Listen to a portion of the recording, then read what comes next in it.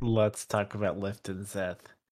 So last week we had Zeth in the nosebleed seats up above talking to Nail, and Nail's like, well, the singers are native to Roshar, so the Skybreakers are going to swear to the singers. And Zeth thinks to himself in this chapter, well, I mean, that doesn't really make that much sense. I mean, I understand where you're coming from, but I want to trust Dalinar instead. Which actually, on retrospect, if this chapter had gone a different way, and Dalinar had become the champion of the Nine Shadows, we could have had a real problem on our hands. Real. But it doesn't happen that way, and we're fine. But what were you guys' thoughts on Zeth choosing to swear himself, his third ideal, swear to Dalinar Kholin, and follow him to a fault? Okay. Zeth is my favorite. I'm going to walk us through a couple things. Okay. Okay. First, I just want to give like an overarching narrative here. So, at the start of our reading, Zeth is still in the nosebleeds. He's talking to Nin, or Nail, whatever you want to call him. And he asked the question, right, of like, my third ideal, can I swear to a person? Pretty much that was like what it is. Can I swear to a person? And when I was reading this, I wasn't sure who the person was. I was like, is he going to swear himself to Nail or what?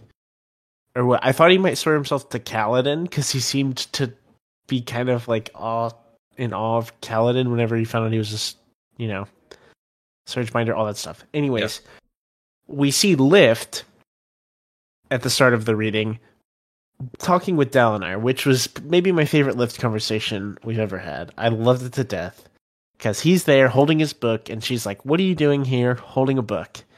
And he's like, "I don't remember his exact quote. I can quote the whole thing for you if you want. Go for it." The only quote I remember is Dalinar asks Lift, "Do you have a weapon, or do you want a weapon?" And she's like, "No thanks, I can't read." And it was really funny. That was my favorite Lift moment ever. One of the cliffhangers we got last episode is Dalinar walks through the breach in the wall and he's alone, and that's like the last word of the chapter, alone. And then immediately, right in the next chapter, Lift kind of just appears right next to him, and Dalinar's like, "I thought you left," and she's like, "Yep, but I'm back. Are you gonna fight all these guys by yourself?" And he's like, "Yeah, my army turned." And Lift says, "Oh, did you forget to feed them?" And Dalinar says, "Well, I guess I just didn't try hard enough." And then Lift says, "So you're going to fight all these guys with a book?" And then Dalinar says, "Well, I'm not fighting these guys. There's another guy I need to fight here with a book." "Yes." "Do you have a weapon, Lift?" "Nope. I don't know how to read." Great scene. Excellent summary. Well, wow, I'm impressed. I need to get on that level. So yes, Lift can't read, but Dalinar tells her about the gem, right? Which we talked about last. I forgot the name of it. The King's Gem, King's Rock, the King's Drop. Stone? King's Drop. Okay, the King's Drop. And he's like, "Will you go take this for us?" And she's like, "Yeah, I'll just slip and slide around." And so she goes, does all that, ends up getting in a bit of trouble. Was it with the Thunderclast that she's kind of pinned by? It like crushes her, and she's trying to heal, but she's literally been crushed by a Thunderclast. And then in a flash of black and white, Zeth swoops in with Nightblood drawn, kills the Thunderclast just like that. And they have a little moment, like a little, "Oh, haha, I'm helping Dalinar too." And then, which was super dope, because don't forget, from the beginning of the book, Zeth's soul is not quite reattached right, so he has like a silhouette-y, like, illusion behind him that's white as well, and he's all in white, and he has the black sword, and it may be the coolest imagery ever. So I love that a lot.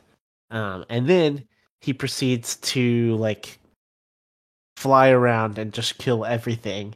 And I think I even made a comment in our last episode of like, yeah, well, Zeth could just fly in and make quick work of everyone. And he kind of did for a bit there. My favorite part about this scene is he comes down and splits the Thunderclast in half, and then it talks about Nightblood consuming it, literally eating the Thunderclast, and it sucks it into the sword. It sucks all the Void Light out of the Thunderclast, and it consumes it just straight up. Crazy. What an image. Paul, I think you mentioned the black and white, like the two colors of Szeth and Nightblood. I can just imagine it like cleaving through this Thunderclast to save Lif from being crushed. Like, oh my. And it gets even better. So the real thing that like begins to slow Szeth down is the fact that he has drawn Nightblood, and Nightblood is just feasting on his Stormlight. And someone comes and takes Szeth's sheath for Nightblood, which I never thought of, but that's gonna be like the weakness. Like the weakness as the wielder, right? Because he won't stop draining until you're nothing. So Szeth gets to a point that his arm is kind of like blackened, like the veins start turning black, and then part of his arm starts turning black. And he's kind of just being drugged around by Nightblood at this point, which is just really crazy. And then I don't remember if Szeth or if Lift does things between there and then, but Lift comes kind of to Szeth's side and kind of imbues him with Stormlight, right? Or heals him or something of that nature. And then is that when they go meet up with Dalinar? Yeah, we'll talk about that in a second. When Dalinar Szeth has pledged his fealty to Dalinar, but I don't think Dalinar even knows that yet. He does not. Like, it's kind of funny. Yeah. Szeth comes down and kills the Thunderclast, and then says to Lift, "What do you need? I saw you were talking to Dalinar. What does he need?" And Lift says, "Okay, we need to go get the King's Drop. Can you distract the guards for me with House Sadeas?" And Szeth says, "Sure." And then Nightblood gets a little carried away. As soon as Szeth says, "Yeah, I can do that," he literally gets towed along by Nightblood. Nightblood just takes off and starts killing House Sadeas, and Lift is just standing there like, okay, let's go this way, as far away from him as possible, and goes and tries to get the King's Drop, which she doesn't end up doing until later in 120. But Szeth is definitely subject to Nightblood up until 119, which we'll talk about here in a second. But the comparison between the two of them is actually interesting for me. We've got Nightblood, who is all about destroy evil, but he doesn't actually know what evil is. He just really destroys everything. And then you have Szeth, who's incredibly powerful on his own and is supposed to follow a law, but he doesn't know what law to follow. So you have these two, like, the book even talks about, like, are they a metaphor for each other, I think is the thought in the passage. And it's an interesting comparison and a very dangerous pair, I gotta say. We've taken an incredibly powerful person and given them an incredibly powerful weapon, each of them up until like this point not having a whole lot of direction for their power. And now Szeth has aligned all of that to Dalinar. Interesting.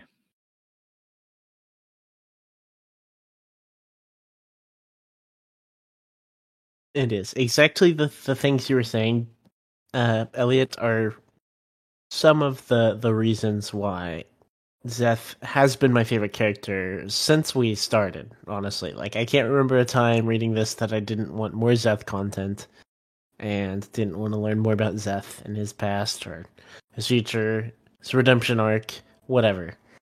And I think it's partly because, like, he seems to be, whatever, ifs, ands, and buts, who's the strongest, whatever.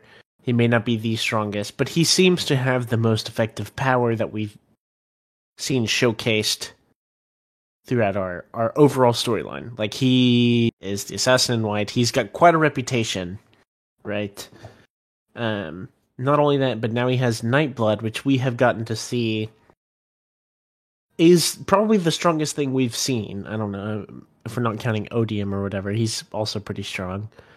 But this Just sword, pretty strong. yeah, he's pretty strong. But this sword, Nightblood, really does whatever it wants. Whenever it's drawn, or whenever it's not drawn, even sometimes. He kills anything. He'll eat a Thunderclass like it's nothing, like, just whatever. And so the pairing is insane. That's something I never thought we would get from the start.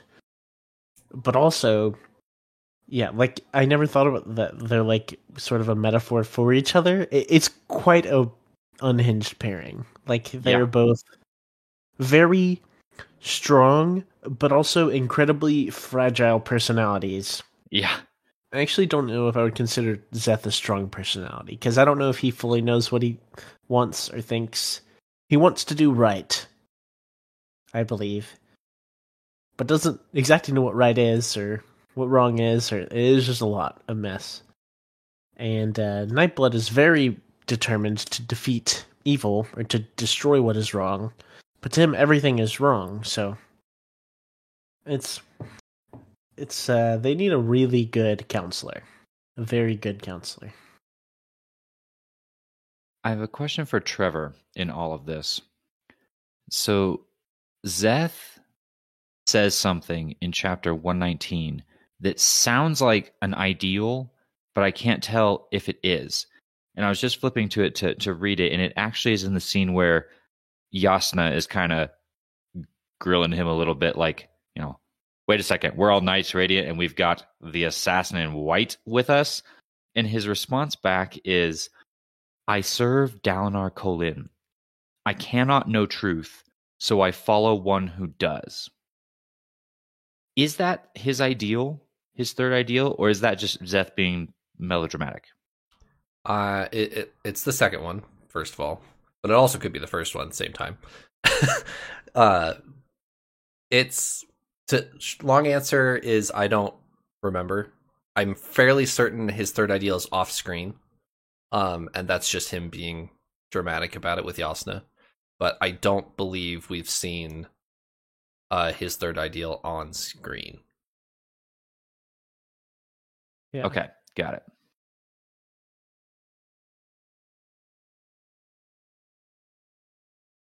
So yeah, some great stuff with Szeth here.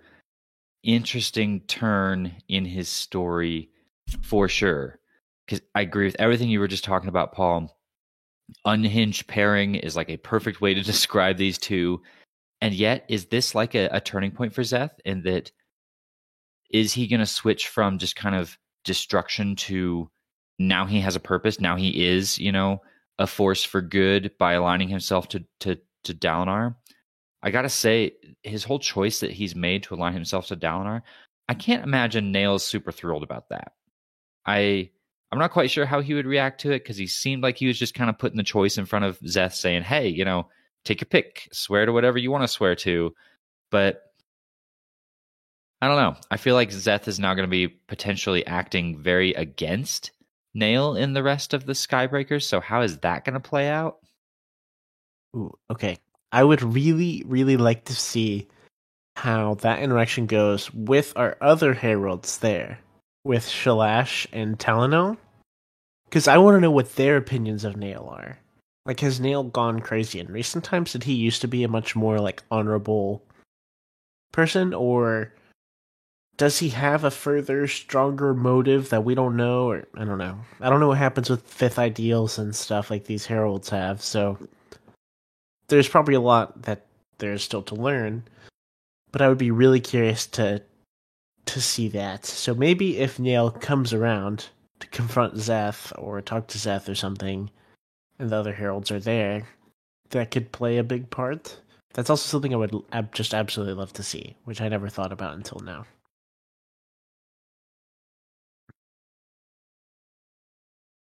Anything else with Szeth? little bit next chapter, but I'll wait for then. For sure. The only thing I want to say, we are talking about Dalinar, right? Okay, I'll wait until then. Okay. Never mind. Lift goes up against what we're assuming the Edge Dancer equivalent of the Fused is, and she's completely out of her depth. She figures out fairly quickly that she's tasked with returning the King's Drop, which, side note, Dalinar doesn't actually know why at this point. We're trying to go after the King's Drop. He just knows Odium wants it, so Dalinar's like, oh, then I assume I want it too. So let's go get the King's Drop, and then he figures it out later. But Lift is, awesomeness hurrying herself around the battlefield, and then the other Edge Dancer Fused is clearly outclassing her, and she's like, oh, well, I thought this would be easy for me, but I guess she has the same powers, so she doesn't get it for a while, and they actually end up getting it, which are pretty clever the way they end up doing it next episode, but we'll talk about that later. Anything else for these two? Dalinar. Okay. Dalinar's book. For the first two books, Brandon Sanderson has put Dalinar on this pedestal. And this is the ideal Light Eyes character. This is who Amaram is supposed to be. This is who Sadeas is supposed to be. And then 2 parts into Oathbringer, he completely destroys the character. And has been rebuilding the character back up to this point at this chapter 119. Paul, you want to start this? Because as soon as I gave it to Elliot, I don't know when he's going to give it back to us. So go ahead, Paul. I appreciate that. Well, I'm going to let Elliot do all the narration. I'm honestly, I've been really curious to hear Elliot's thoughts. Sure. So I will hand it over pretty shortly. The main things I wanted to say though are, I absolutely love the story point that kind of a big part of Dalinar's pinnacle is he is taking responsibility for his actions and not seeking an escape. Absolutely. Right? And that he comes to this point, and it's quite a struggle, I guess, internal or whatever you want to call it, psychological struggle. But Dalinar is faced with everything that he has done wrong, and I give him the discount, the grace of blaming it on the thrill, because a lot of it was at the hand of him being out of his mind and killing people or things like that, and he is saying, no, you didn't have power there, I did those things, I have to live with them, because if I didn't do those things, then that means I could not have changed to who I am today. And I absolutely loved that to death. Incredible. The great storyline, great pinnacle. Something that we've been brought up multiple times, even without the context of Dalinar, is, are you still culpable for your actions under the thrill? We've talked about that as soon as how Sadeas turned, are they being mind controlled? Or back at Rathalas, is this actually Dalinar, or is this the thrill? And we finally get our answer to that is, yes, you can overcome the thrill, you can overcome these external spren, you just have to be really good at it, which is what Dalinar turns into here. So, Elliot, how many times have you said on this podcast that you're really scared for Dalinar's character? Yes, many times. Go for it. Did this live up to did this redeem Dalinar's character? Did this live up to everything that everything that's torn down Dalinar's character since the beginning of this book? I love this. I loved where this story went. I was terrified. I was terrified for Dalinar as a character. I was terrified for my own emotions, as Dalinar was going to have to battle with however this was going to close. How does he reconcile who he is in the present day with who he was in the past? Just like you said, all the way through the first half of Oathbringer, we're learning about all the terrible things that Dalinar has done in his past. And so we're left with this tough question of who's the real Dalinar? Is the present day Dalinar the fake Dalinar? And the Blackthorn, the terrible murderer, is that who he really is? And he's just a hypocrite and a fake. And to close that conflict in this way, with Dalinar screaming out, "You cannot take my pain," or whatever it is that he says, and owning that past, is so powerful. And I thought it was awesome.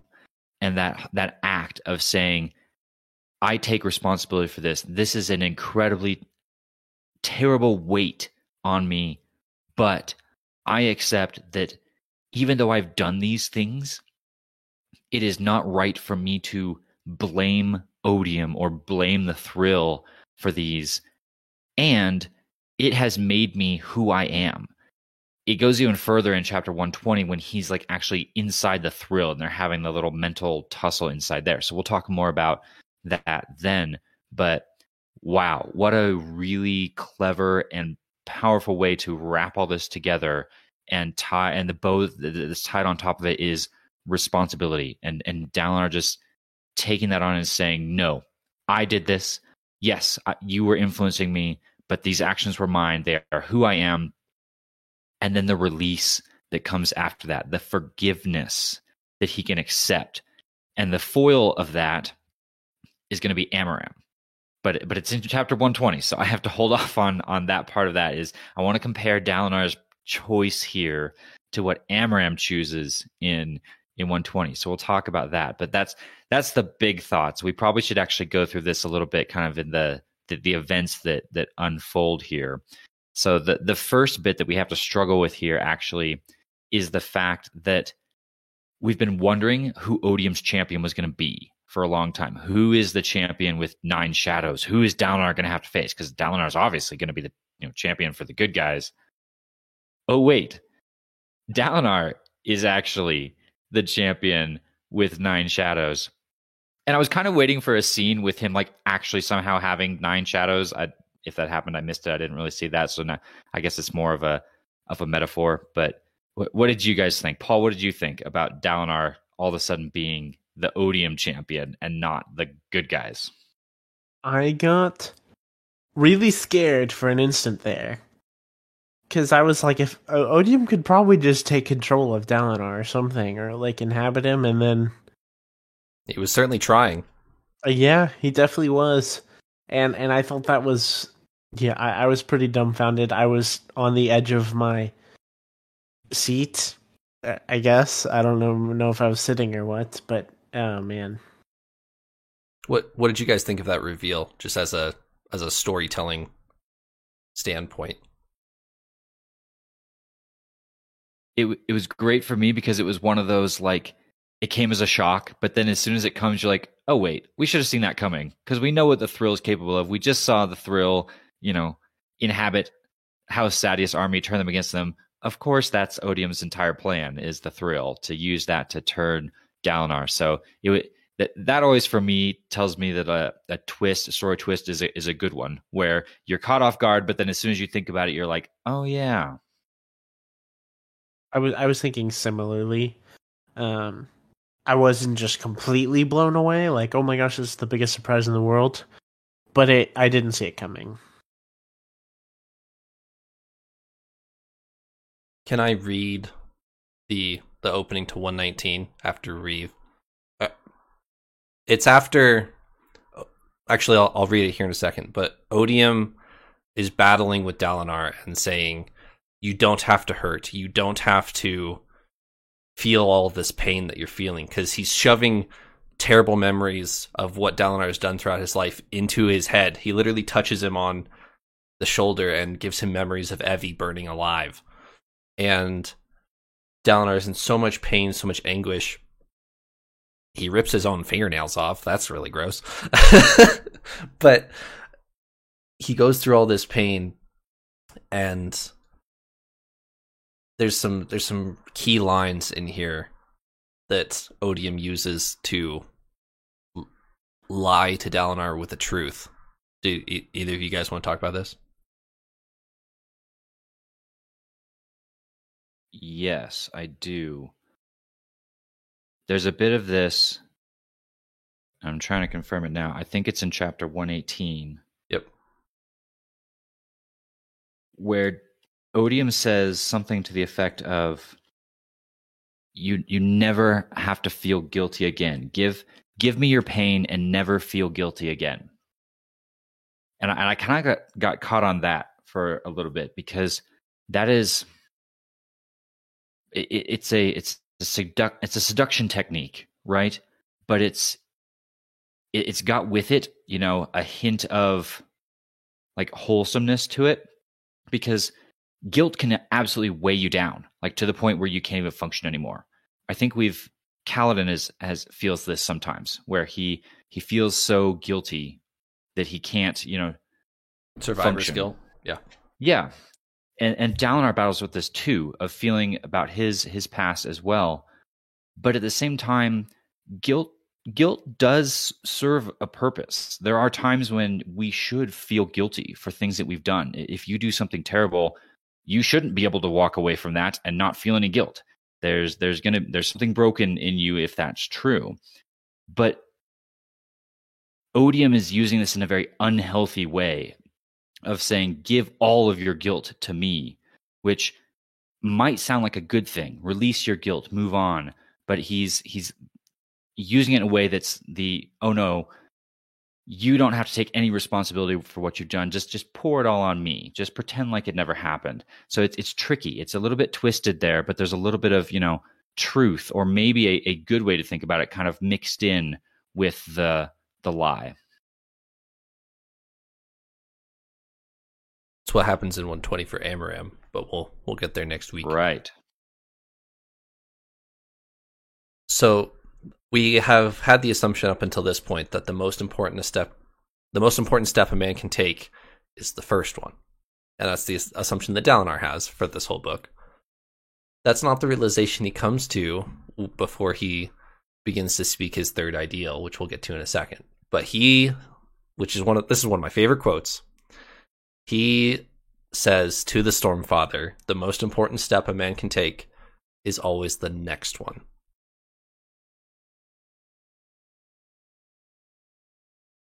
That was an interesting twist on that too, because I immediately jumped when I read it for the first time. Oh, the first most important step, the first one, get going, start your journey. There was that moment after Gavilar died of Dalinar has to do something. He's going to change himself. Like, okay, he's taking the first step. But I actually like this. I don't know if I like this better, if I like this the same. The most important step being the next one. Basically, the message there, I guess, being keep moving, keep going, keep progressing along the journey, right? That's the most important, which, okay, I'm with it. I'll buy that. And what's Odium's response to this when he says this? It's a physical response. He destroys the Way of Kings yes. in his hands. Odium isn't getting through to Dalinar like he thought he would, and so he destroys the Way of Kings in his hand, thinking that's giving him power. And when I read this initially, I was really mad. I'm like, you can't destroy the Way of Kings. That's his book. That's his teddy bear. Like, he needs that.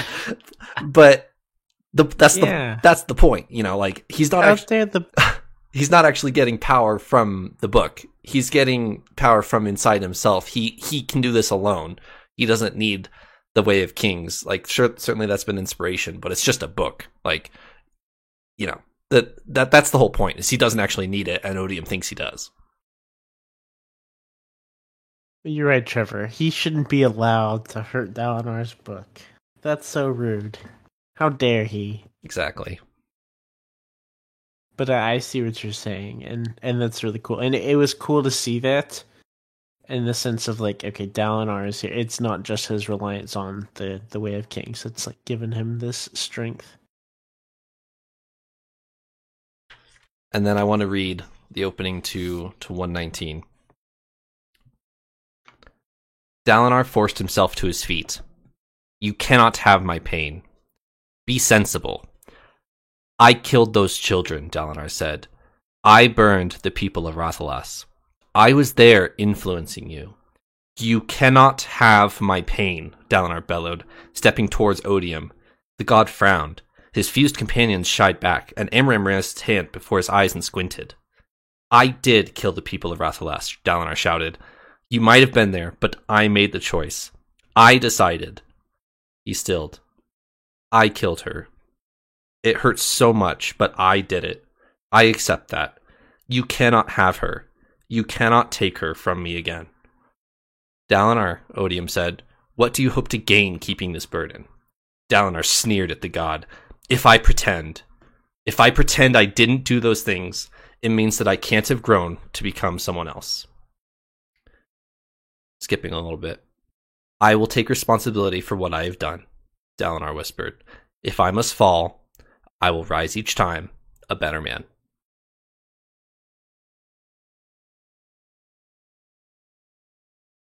Which actually, go ahead.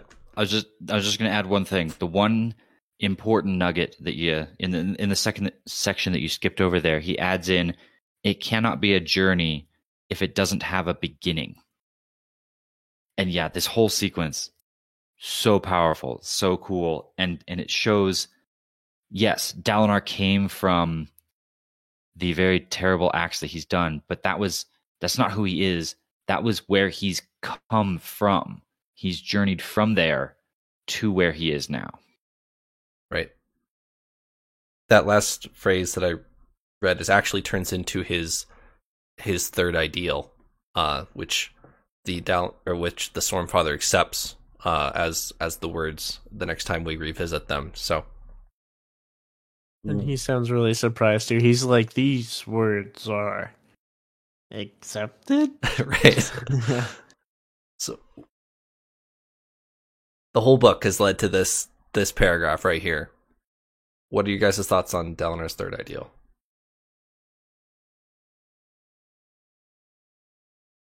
I love it. For all the reasons we were just talking about, this theme of responsibility and where he's going with this. And it makes me think about what it means to be a bondsmith. We're trying to learn about, the different orders of Knights Radiant. And we know that the bondsmiths, there's not very many of them. There's only 3. Or maybe there's a wild theory that maybe now there's only 1. But this is quite a burden. This is quite a weight. If his ideal is going to revolve around taking responsibility and bringing that onto himself and owning it, we're not talking about a group of 1,000 or hundreds of thousands of people coming together to shoulder burden. We're talking about 3 people. 3 people taking responsibility for what's going on. That's huge. Really huge.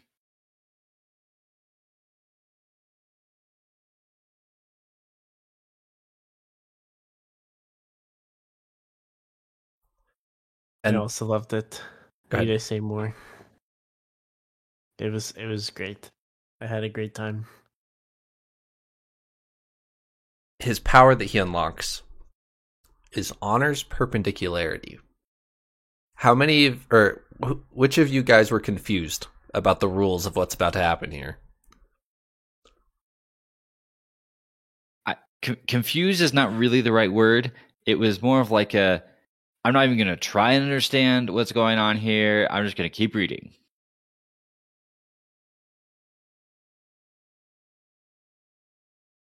So I'm going to make a jump here and say that this is a bondsmith thing. Okay. Okay.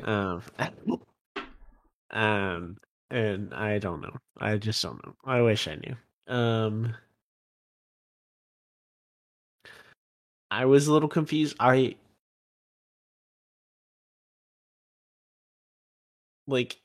It seemed like something that was drawn from Honor itself. I don't imagine the Stormfather could do this. So I was a little confused. Is he gonna somehow bring Honor back, or does he have some power from Honor? I don't know. there's a couple key phrases which actually is really interesting to highlight, which I'll highlight for you, which you might have missed. Odium, as soon as this happens, what does Odium say? He's like backing away, and he's screaming out like, "We killed you. I thought we killed you." Right. Odium sees Honor himself and accuses that I killed you. We killed you. You can't exist because I killed you. Odium sees Honor himself. And the Stormfather is super surprised at this because this has never happened before on any bondsmith that he's ever had before. The Stormfather says, "Oh, I've bonded with humans before. This has never happened. We don't do perpendicularities here." So he takes the physical, the spiritual, and the cognitive realm and combines them into the same place, which one creates an infinite well of stormlight, which infuses all the spheres on the battlefield, which they're kind of scattered from last week. And he pulls Shallan, Adolin, and Kaladin in from the cognitive realm into the physical realm, and infuses all the beads. The beads turn to glass in Shadesmar there, and so, which we'll get to this more in 120. But the Knights Radiant that have assembled here, they use the power for like a couple minutes, not from the gemstones, but from the perpendicularity itself. So the Stormlight comes from the spiritual realm via the High Storm, and this is essentially a mini High Storm right here. So it's like somehow a direct channel, like straight from the spiritual realm. It's like, no, we don't even need a storm. We're going to shortcut straight to the source of the power, and everybody's going to be super powered for a while.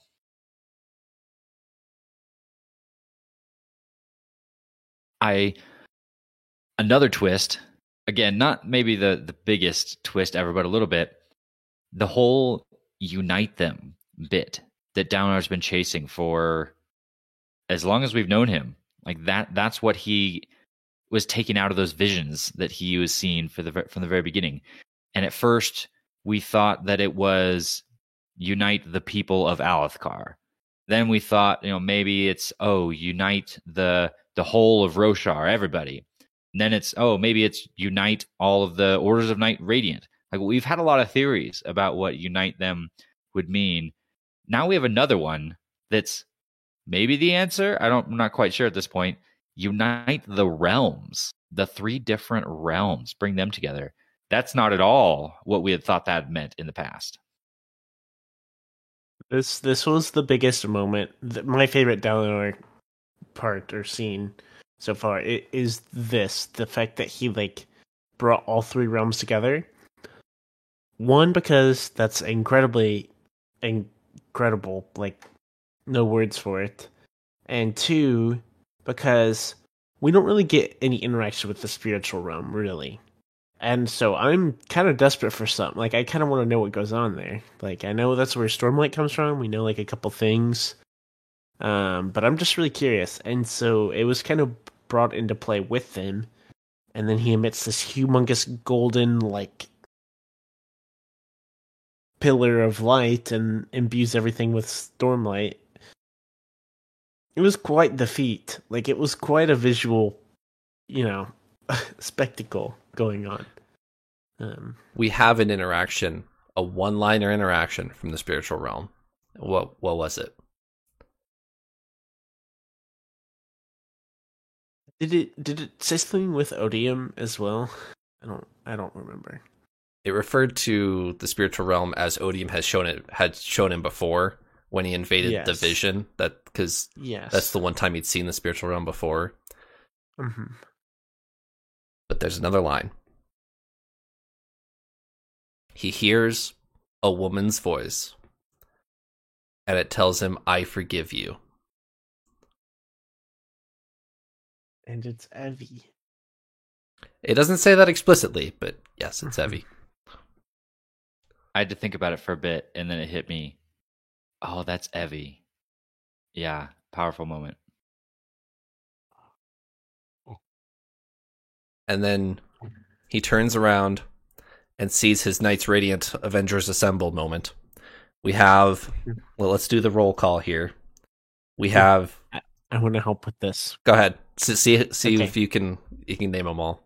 First, thought it was really cool because it talks about Dalinar and he's like glowing golden, or sort of at least a golden like hue, and then out from his like left and right come Kaladin and Shallan. Kaladin is kind of glowing blue, and Shallan is kind of glowing red. I envisioned them all with a little silhouette of their like respective color, which was really neat. Sure. And then is that when Yasna and Renarin arrive, and Renarin heals, which is cool also because, just side note, that before Renarin couldn't really heal, but he successfully heals Adolin here. Right. I just thought it was interesting because it was kind of messed up before. Anyways, and then isn't that when Zeth and Lift kind of fly onto the scene? Right. But like, well, what are you doing here, Mr. Assassin White? Didn't you try to kill us last time? And he's like, no, I pledged my allegiance to the United States of Dalinar Kholin. And then, and then, how many is that? That's 7. Yep. And then our Dustbringer, Shalash, and Stoneward Talonel also come onto the scene. Yep. Which, They pause there for a second. Mm-hmm. I found that pretty hilarious. That they just kind of like sidle up and they're like, oh, great, we've got 2 more orders here. Fantastic. Moving on, no one else thinks any further about that. There are 2 heralds standing here in this lineup of all the orders that we've got here. And everyone's just like, oh, great, 2 more. Cool. Let's do this. Like, Where's our This is 10th? Also assuming Renarin's a real truth watcher, which he heals, True. so I'm assuming he's a real truth watcher, whatever. Maybe it's complicated, but like he's our truth watcher right now. So we're only missing a will shaper, right? Okay. I think when reading this, I was under the assumption that Shalash was probably a will shaper. I thought the same. Because she seemed nice, and our Dustbringers haven't seemed very friendly. And also we know Malada is a Dustbringer, so I was like, is she gonna somehow come into the scene? I didn't figure she would be on their side. I was thinking the same But I thing, was and I was curious. actually thinking that perhaps it was going to be symbolic that she's not there. Like maybe Malata was supposed to be there, and the fact that she's not was going to be important. But Trevor, then you dashed all that by telling us that Shalash is the Dustbringer representative here, so Yeah. Dustbringers are here. Right. Yes, so we only don't have a will shaper, and we've never seen a will shaper as far as I know. I don't know if we've even seen reference to a will shaper, let alone a like. Yeah. Have we even seen that in the book? But then Trevor will be like, did you even read the prelude? Like, did you even read the prologue of book 1, 2, and 3? But who else is here? There's one more person standing here. Adolin. Okay. Right. There's 2 more people standing here. Got him. Venli's here. Correct. Venli is the only fused singer, whatever you want to call her, who does not shy away from Dalinar. And she is standing there. Not in the same shot as everybody else, looking over Dalinar's shoulder back at the city. That Venli's in front, but Venli is there. And I've been suspicious. One, that Venli's going to become a Knight Radiant. Ever since she's been towing this little spren around Timber, we've had the guess that this is, the beginning steps of her becoming a Knight's Radiant because she's, hiding it from all the fuse and from Odium and all this. And spoilers, because I think this happens in 120. Yeah, right? spoilers for next week. Yeah.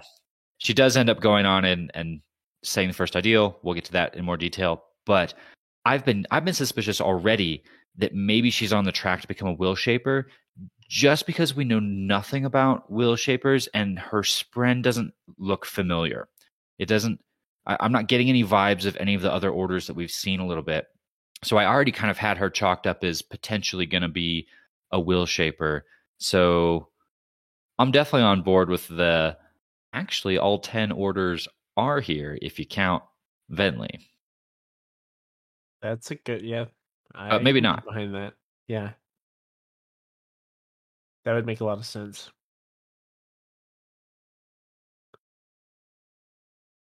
We've talked about a lot this episode. Any closing thoughts? Anything else we didn't touch on? I have three things I want to touch real quick. Okay. That we kind of went over. First, Dalinar has created what we're calling Honor's perpendicularity, right? This huge well of stormlight bridging the realms allows our heroes to travel back from Shadesmar. That got me thinking. Our heroes were at one point originally trying to travel to a different perpendicularity, Cultivation's perpendicularity. Does that mean that there's a person out there wielding this type of power in the name of cultivation? And or is the perpendicularity tied to the bondsmiths? Is that maybe cultivation's perpendicular they're trying to get to the location of another one of our bondsmiths, the one associated with cultivation? Do you remember where that was? They talked about like near the Horn-Eater Peaks or something like that. Correct. That originates from the Horn-Eaters' kind of religion of they're close to the Spren, they can see Spren. The perpendicularity is there, it's consistently there, and then they talk about another perpendicularity that kind of jumps around and is unpredictable. Remember that? Yes. But the cultivation's perpendicularity, the one that's consistent, is in the Horn-Eater Peaks. Now I'm really curious, what is there? What is there creating that perpendicularity or facilitating that? Is it a person? Is it tied to like a location? Now I'm really curious. We've never really interacted with the Horn-Eater Peaks much or anything. It could just be some sage old leader there who's just casually the cultivation bondsmith. So what if it's our bondsmith herald? Could that be a thing? I don't know. It's messy. It's complicated. But the only thing that is maybe persuading me against this whole bondsmiths have something to do with the perpendicularity is the Stormfather seems very surprised when Dalinar does this. We mentioned it a second ago even. The Stormfather says, hey, nobody's ever done this before. So that makes me maybe lean a little bit in the opposite direction of maybe there's not a bondsmith chilling out in the Horn-Eater Peaks running the cultivation's perpendicularity, but I'm not fully convinced one way or the other. We are pretty much at the amount of knowledge I had at the beginning of this podcast. And since that point, since I finished Oathbringer, I have this crazy theory that I have always intended to make a video about, and maybe I'll include you guys in now that you're here. But I just want to teaser it real quick. Maybe this will give me motivation to actually make it. My crazy idea, my crazy theory, is that there is a fourth shard on Roshar that nobody knows about. And it is titled Unity. Capital U, Unity. And Dalinar is not summoning Honor's perpendicularity here, but Unity's perpendicularity here. We can get into more of that later, especially Rhythm of War. There's some stuff that I want to talk about Rhythm of War. Get into more of that later. But that's my crazy theory, because unite them doesn't really seem to be paralleled with Honor that much. It's kind of its own thing. And when he summons this perpendicularity, Dalinar talks about he feels a warmth that he's felt once before. Do you remember that line? Vaguely. It's in this chapter. He's like, and he feels a warmth that he felt once before, and then claps his hands together. That doesn't seem to have to do with honor. Seems to have to do with unite them. My theory is there's another shard on Roshar Unity that nobody knows about. But we can talk about more of that later. I just gotta say, I am so excited. I love the fact that we've gotten to this point where Trevor can spin a theory that's unconfirmed. You and I, Paul, have made it far enough to where we can start to have some of those conversations of what's next for this series, and no one can answer our questions. Like, I love the fact that we're getting to that point. I 100% agree. I'm sure Trevor's excited too. I was thinking similarly, right? This is the first time I've heard Trevor give an actual theory that I'm like, oh, he's like actually like this is something he is guessing on. Like, oh, what if this? And I've never gotten to hear that. He may throw one out as a joke because I'm like, oh, Shallan is Light Song, by the way. But yeah, that's really cool. We made it. We made it, Elliot. Sort of. We did. We did. We still have a whole other book. We do. For sure. Another book. We're Go ahead. We still have a couple chapters left here. Too. True. And like yeah. We're gonna watch Zeth get to the 5th ideal by the end of this book, and then save the world. It's gonna be super sick. Goodness. So that was topic 1. I still have 2 more. Second one. While we're talking about shards and gods and entities, we mentioned this, but I want to circle back to it and focus on it for a second. Odium sees honor when Dalinar unleashes whatever this power is, right? Odium like full on retreats. We don't even see Odium after this, which is pretty crazy. But what he says there in that moment, he says, where is it? I missed it in my notes. We killed you. That's what he says. Right. We killed you. What I was expecting him to say was, I killed you. Yep. So now, I'm spinning some crazy theories here. Who's the we? Who's the we? Like, pause for a second. Odium doesn't seem to be the person to include, like, his minions in his plans. So I would guess he's not talking about, like, the fused and all of his little, pawns. So who is helping Odium? Who is the other actor here?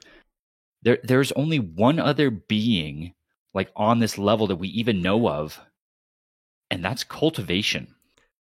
There's a big theory attached to this too. Keep going if you have more. I'll just close it with the obvious. What if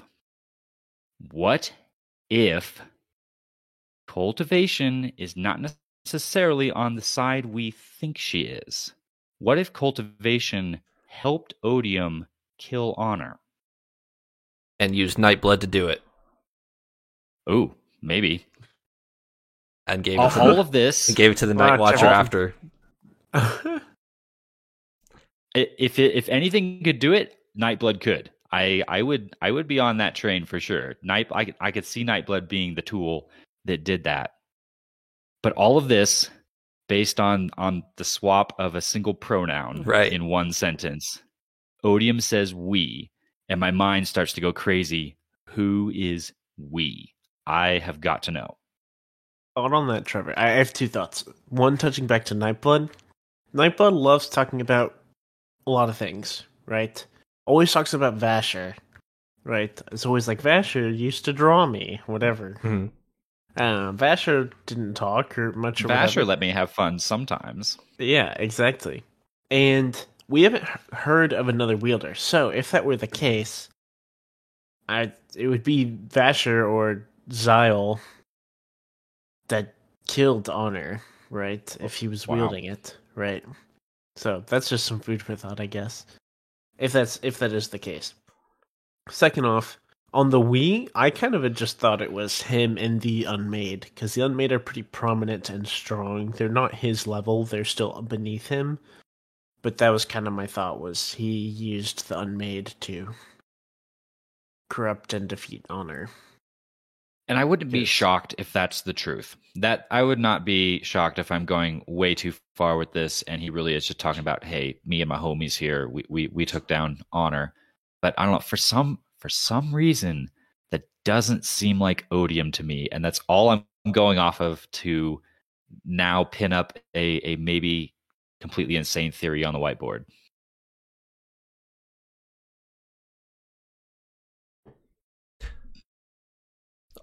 Anything else? I'll try not to push into my other theory, because there's plenty of things that I could talk about, but I will save it for a later date.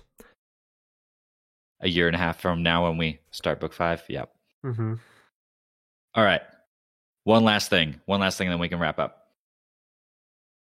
There's a being who's kind of chilling in this scene and doesn't do anything. And I was really waiting for this being to do something, and they don't throughout the entirety, even through the end of 120. And that's the shadowy, dark, smoky spren that's just kind of hanging out with Odium.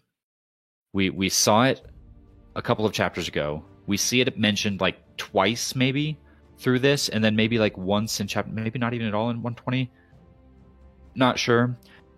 But what and who is that? My only guess was that maybe that was another Unmade, but it doesn't seem to do anything the whole time.